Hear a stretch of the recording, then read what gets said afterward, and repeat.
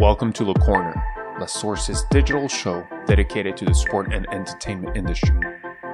Every 2 weeks, we invite a professional to share their experience, background, and challenges. The sport industry moves fast, and having their insights is the best way to keep up to speed. Welcome to LeCorner.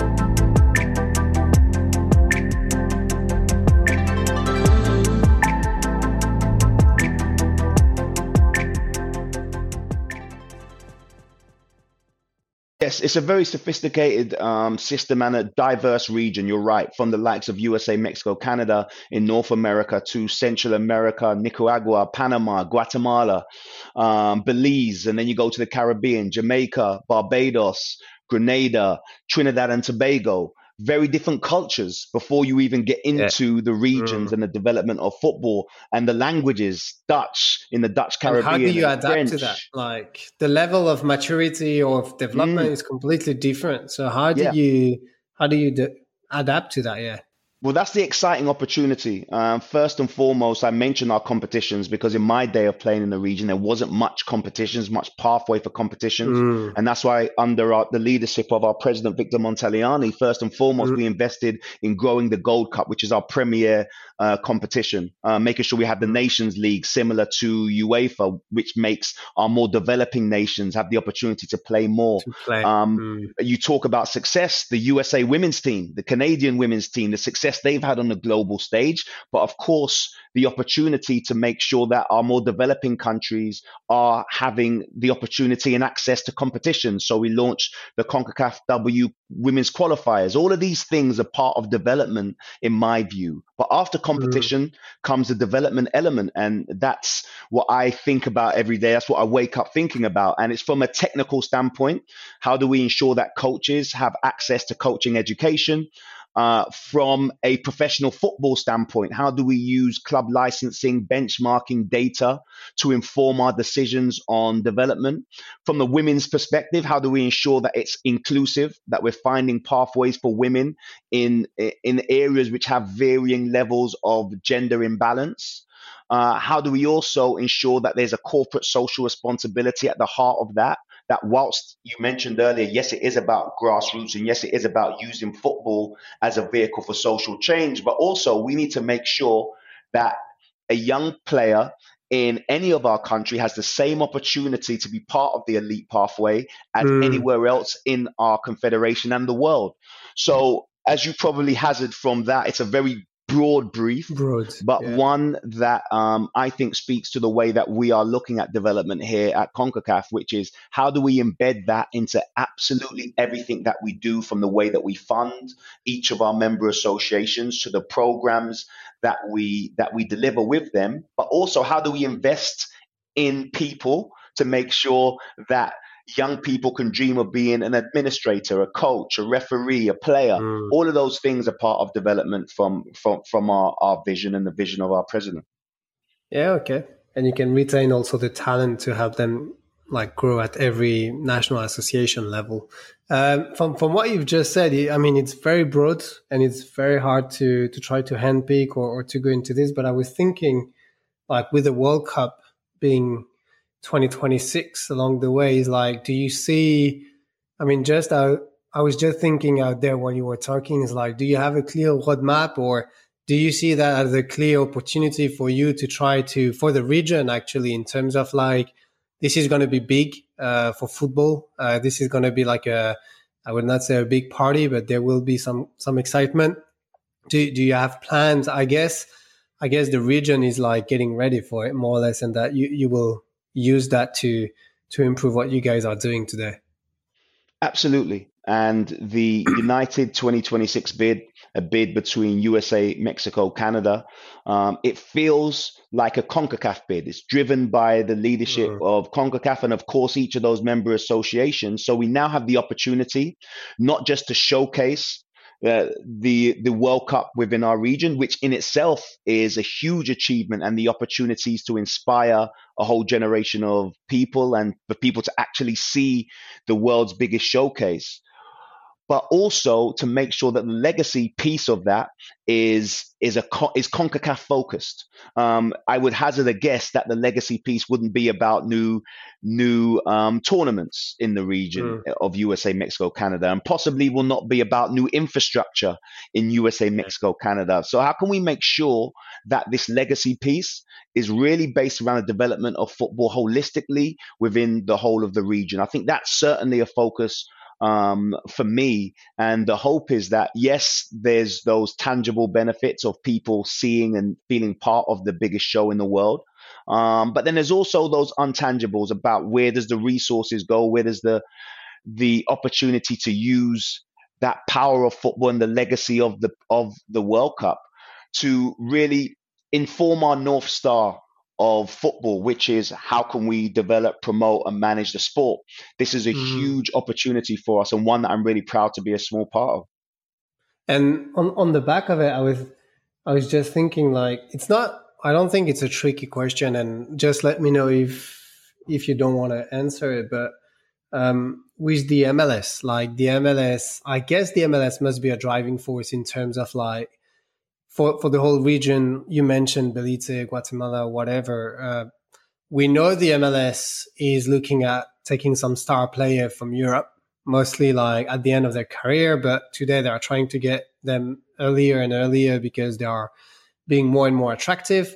But at the same time, they need also to have a better roster and to increase the level of the overall players. And I guess for the region and for CONCACAF, having the MLS who is also pushing the boundaries there and being more and more professional and even better at the elite level, that must be some kind of a huge or opportunity for you guys to try to push forward for that.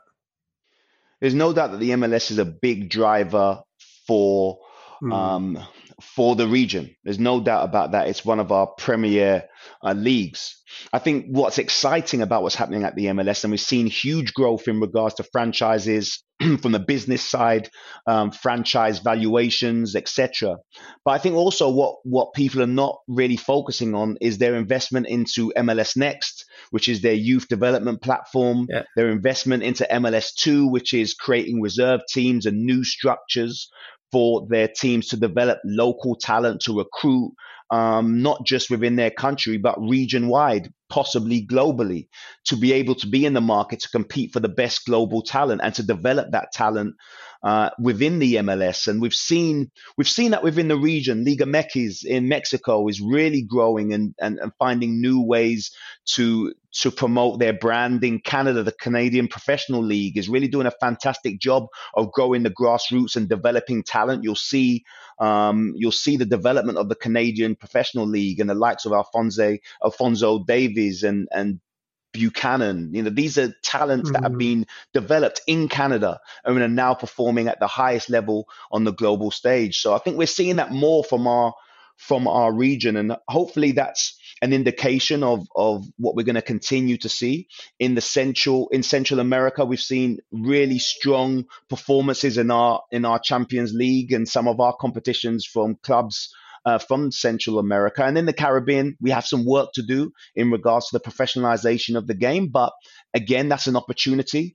We know that there's so much talent within our region. What we need to do is work with other stakeholders to provide opportunities and access for this young talent, and also to create new pathways for this talent to be seen and to be given the opportunity to make the best of what they have. Yeah. And I had one question on what you just said, like on the MLS and the MLS Next and everything. We had Chris Lasser on this show. He's more on the media side, but I know well MLS Next and all the work they are doing as well in terms of talent detection and improving like any player potential. And they are relying a lot on new technologies and especially around data. And I was wondering whether that's also something like for player development pathways and for the whole region, that's something you're looking at in terms of like trying to use new tech or to maximize the data. I mean, to use the data to maximize the potential of any players playing out there. Well, it's really down to what you highlighted earlier, JB, about the the realities on the ground for all of our member associations. I would say that Ernie Stewart and what they're doing at US Soccer and what they're doing at MLS, of course, they have a challenge about the amount of people playing the sport in their region. How do you knit all of that together? How do you use data to inform some of the and also content to inform some of the decisions you're making in such a big country? And of course, we've done a lot of work alongside our friends at FIFA in creating a data report based on data legends, etc., on our Gold Cup. And whilst this will not seem like a huge step to many on the global context of football, for many of our member associations, they've never had any data around their teams, around their players, and around their style of play. All of these things are revolutionary, a game changer to them. But I want to speak a little bit about data, JB, in regards to the work that we're doing. And we've invested a lot of resources under Jonathan Martinez, who heads up our professional football department, who I work very closely with, in a benchmarking report, a data report, which really collates a lot of information around players playing the game, the women's game, infrastructure, tournaments, competitions. And what we've really aimed to do is use some of this data to inform decision making for our member associations. Every MA, every national association is going to have a different reality, and it's going to have a different leadership, it's going to have a different technical vision. But how do we use the data that we can collate to really signpost them towards what might be in their best interest in the development of football, to create networks of best practice, and to knit all of that together to create a comprehensive plan based on data and not just individuals' opinions. And I think that's very important for us as we're building out pathways for each of our MAs, all 41 of them. And the pathway for Grenada and the outcome for Grenada might be very different to Barbados or Trinidad or Guatemala.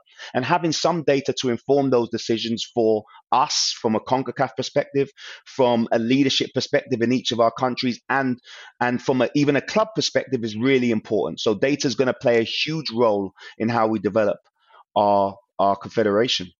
Thanks for listening to our podcast. We hope you enjoy it as much as we love creating them. If you like the episode, feel free to comment, rate, and share with people around you. You can visit our website, www.lastsource.io, to learn more about our activities. You will discover a wide range of articles and can subscribe to our newsletter to receive the latest tech and sports news in your mailbox every month. Stay tuned for new episodes. Le Corner.